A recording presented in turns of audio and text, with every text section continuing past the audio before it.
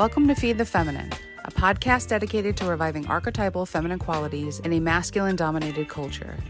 I'm your host, Vanessa Sededicato, a psychotherapist and writer sharing stories, experiences, and insights to nourish the feminine while also repairing what's been damaged in its long-standing cultural repression.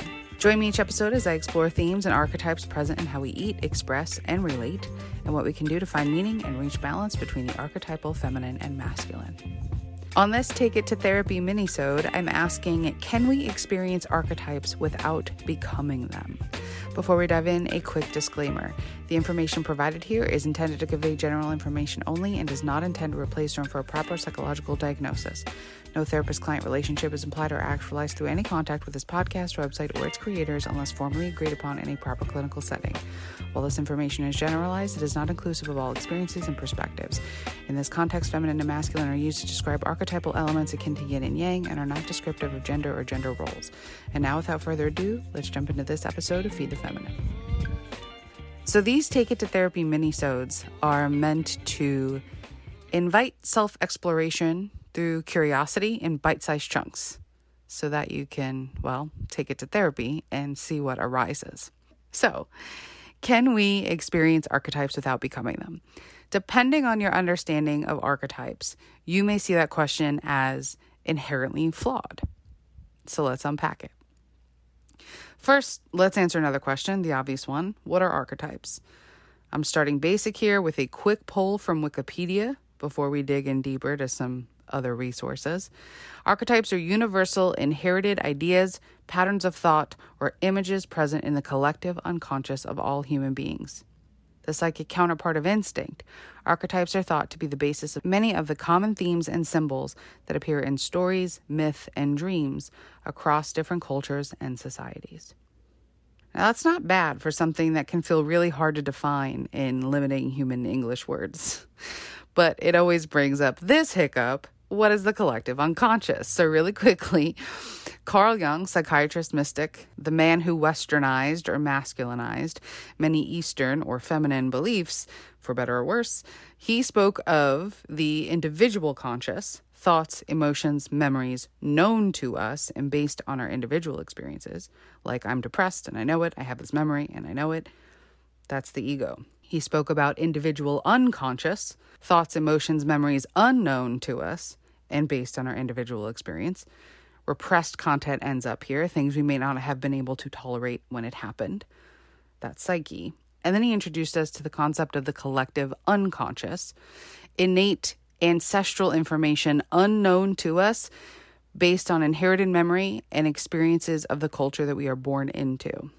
This is not based on our individual experiences, but rather a lineage of collective ones. Jungian analyst James Hollis says of archetypes, quote, "The psyche has an apparent desire to render a raw flux of atoms intelligible and meaningful by sorting them into patterns. These patterns themselves form patterns. That is, archetypes create primal forms which are then filled with the contents unique to a particular culture, a particular artist, or a particular dreamer." Now, one of the reasons I call this podcast one about archetypes or archetypal instincts is because in my years of working on the hungry feminine, I've had my suspicions validated that the word feminine is deeply off-putting to most people. And if not off-putting, it conjures a pause. Humans of all genders take it literally. They equate it to women. They equate it to dainty, effeminate behaviors. And so then they either disregard it or assume that it's not for them. And that reveals a whole other layer of issues that I'm not entirely equipped to address. Certainly not right in this moment on this episode. So instead, I've spent the last 7 years repeating myself over and over again that the feminine does not refer to gender or the gender norms that we have come to staunchly socialize. But man, are we so governed by them that we cannot deliteralize any damn thing? But instead, it's about the archetypal feminine. It's about the patterns of an archetypal symbol and what it reflects back about our individual and collective psyches. I view feminine and masculine as archetypal umbrellas. They themselves don't just take one primal form, as Hollis says, but they more broadly hold the patterns and characteristics of the archetypes within them, like the varying mother and father archetypes, queen and king, and so on. In my opinion, our issue with finding security in literalizing things is a direct reflection of the hold the masculine has over us socially and therefore individually, and then deeply psychologically. Our individual psychologies are informed by the social conditioning that we undergo consciously and unconsciously. It's survival, that's belonging. We can't be too outside of the box if these are the social norms and we want to be included. And so everything that we're taught and conditioned to do creates this deep uncomfortability, a deep distrust, or a deep disbelief in anything that is not literal, concrete, measurable, tangible, linear, empirical. And don't get me wrong, those measurements are valuable, of course. Of course. My goal is always to allow the masculine and feminine to work together, not to have one triumph over the other. That's a very masculine shadow dominance thinking. And we're not here for that. We're here to make room for the other half. The patterns, the symbols, the characteristics, and the methods that have long been shut down in the masculine's domination. The feminine is where we find the curiosity, the ability to let things be what they are, and use our intuition, our imagination, our unconscious selves to let symbols and images move us, reflect us, become us, without literalizing them. But because we've been developed by the masculine, at least in Western cultures, we generally have a hard time with this, even if we value the feminine.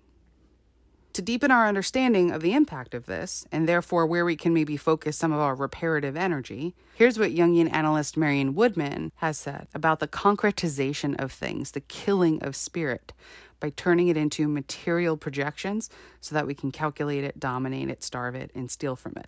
She says, quote, "The confusion of spirit and body is quite understandable in a culture where spirit is concretized in magnificent skyscrapers, where cathedrals have become museums for tourists, where women, flesh, devil are associated, and nature is raped for any deplorable excuse. Dieting with fierce willpower is the masculine route. Dieting with love of her own nature is the feminine. Her only real hope is to care for her own body and experience it as the vessel through which herself may be born." End quote. So at the end there, she's saying that material serves the purpose of holding spirit. But if instead we project spirit onto material and then worship the material, we've killed the spirit. We've killed all of it.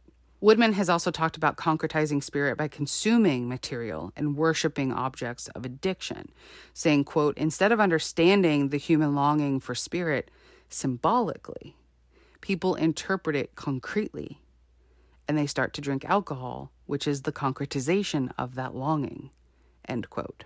And so many of these things are happening in our daily lives. They're happening in our moments where we're not feeling very strong and resourced and clear to be able to kind of maybe zoom out a little bit and ask ourselves what we're doing and why we're pulled to this thing, why we feel this compulsive energy around engaging in this material thing. But this is so rich and so deep, and it's worth pausing and reflecting on.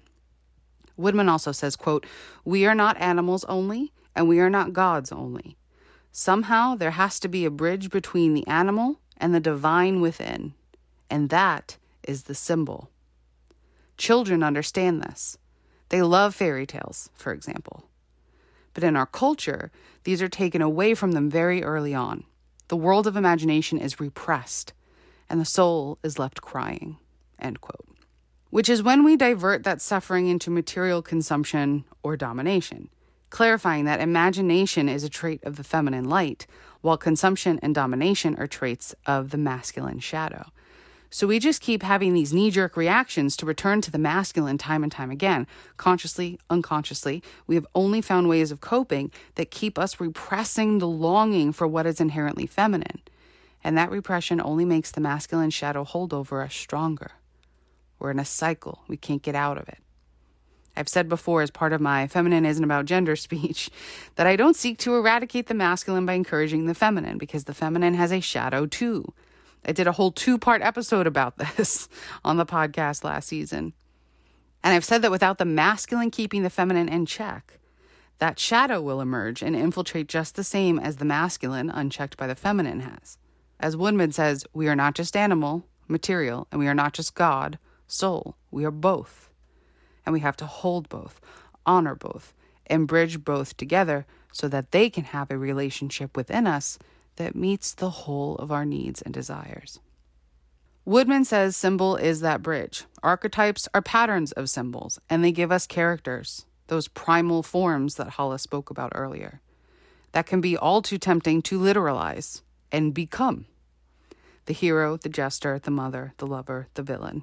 When we witness archetypes within the people before us, it becomes a cinch to project onto them and hold that person accountable for what we'd expect of the archetype. Then we may experience some kind of distress when a human being inevitably cannot indefinitely embody an archetype literally. And without any consciousness of this, we will make that distress their fault and their problem rather than taking it back and owning it for what of it is ours and how we can actually use that to gain a deeper understanding of ourselves. Not condemn us instead, but not condemn anybody. Just allow it to be alive. Allow it to be a symbol. Here's an example, which I don't want to get into the politics of it, but I personally find myself very compelled by the fact that I'm getting to live through an era of the British monarchy where it is being spun on its head. Archetype. Prince Harry exiting the royal family, however painful on the family end of things, it is so rich on the business end of things. Whenever he and Meghan talk about the firm, they're essentially talking about the system that upholds the use of human beings as living archetypes. And even worse, archetypes that were literalized because of birthright, not the patterns of symbols themselves. So there's something, people are being forced into these primal forms and then condemned when they don't behave the way that the primal form should.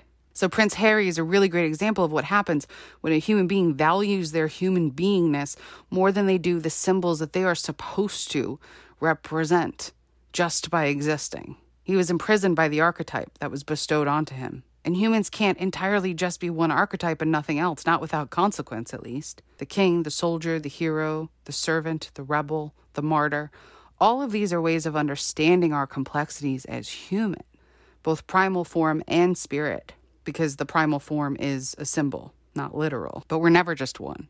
And what we see with the Harry and Meghan thing is that a lot of British people have identified themselves through these human archetypes, the archetypes played by the British royal family. They have literalized their British patriotism and their identity through these human beings that they don't know just because they play these archetypal roles. So their identification as British people now depends on the family members continuing to play those archetypal roles, which is why they're so angry at Harry for letting Yoko break up the band or whatever they've convinced themselves it is to justify their anger. Meghan didn't pull Harry from this archetype. Harry never wanted to be this archetype. We always knew that, and once he saw what harm the expectation of this did to his wife, to his family, he finally found the inspiration, and maybe didn't have a lot of choices, to leave it. And so that's an extreme version, but it's its own symbol of what we do when we try to trap people or ourselves inside of an archetype. Simply because you've expressed some of those patterns, simply because that's the role you're supposed to play in the dynamic that you've walked right into. The system, the family system, the political system, the cultural system, whatever level of system, that can't be maintained forever. We're human beings. We ebb and flow. The ever-evolving human in us, the soul that is alive and moving, reaching desires and then awakening to new desires, does not want to be contained in one character, one primal form, one set of symbolic patterns, one archetype. That's not the natural way of being human. And it requires great repression in order to do so. Right? Feed the Feminine is about acknowledging what's being repressed and finding new ways of being in relationship with it, while also healing what parts of us get wounded when we repress them. Think about what you're telling those parts of yourself when you repress them in service to another archetype or behavior accepted by masculine society. You're telling those parts of you that they're not good enough, that they're not valuable, that they're harmful to you, when really the harm is caused by repressing the thing, not the thing itself. Repressing the part, not the part itself. James Hollis again. Meaningless inhibits fullness of life and is therefore equivalent to illness. Jung suggested our deepest need is for a sense of spiritual or psychic locus, by which he means a sense of belonging to a superordinate reality, a perspective on one's place in a larger scheme of things, a confirmation of one's role, task, and purpose in striding this planet." End quote. Our duty is to parse out the task itself from the confirmation of the task, that this spiritual or psychic locus can work in tandem with, but not literally replace. The value in understanding ourselves through archetypes is similar to discovering what our personal mythology is. For one thing, it gives our experiences meaning on a larger scale, contextualizing us among human history, human storytelling, and the mythical realm that most of us believe in, even if we call it by some other name. It universalizes our experience. It also gives us the opportunity to evolve without having to do what feels like manual labor on ourselves. In other words, have you ever watched a movie with obvious archetypes, a fairy tale, a Star Wars movie, a Harry Potter movie, and did you see yourself in one particular character or a couple of characters, even if on some level you have nothing in common with that character? Have you ever learned the moral of a story through that character or the fairy tale that you didn't quite know how it fit into your life because it was about some fantastical realm that you don't actually live in, and yet this moral resonated with you and became something you could call back on when your gut reminded you about it?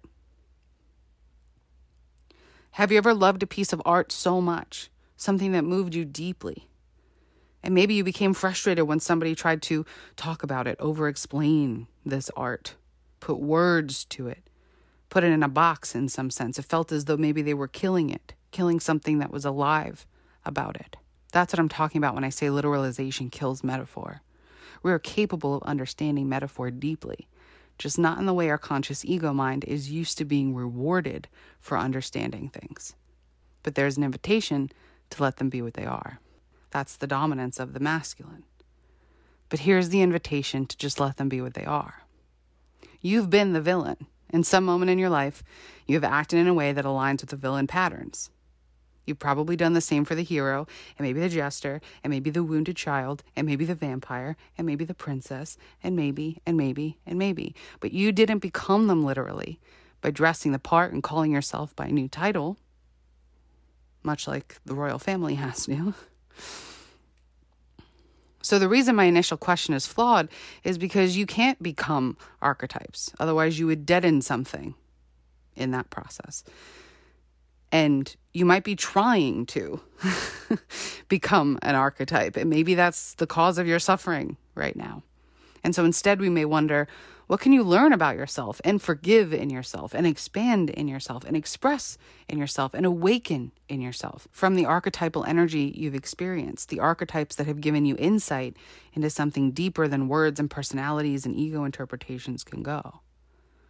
What characters call to you? And what might you be able to glean about yourself from that pattern of attraction? What tools might you be able to use that you never thought about before? Because maybe you never saw yourself as this archetype. How can you lighten the pressure you put on yourself and the negative core beliefs that tell you your penchant for aligning with certain archetypal patterns makes you bad?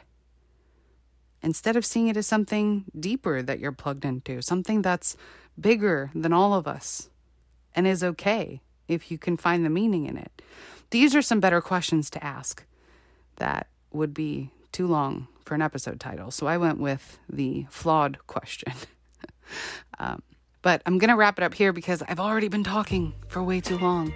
And these are supposed to be short episodes. So stay tuned for more this season on this topic and others.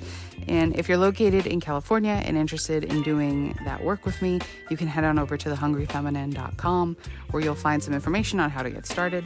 You can also find previous and upcoming podcast episodes there, thehungryfeminine.com/podcast. Or you can follow along on Instagram at both The Hungry Feminine and Feed the Feminine. Thanks for listening. Until next time.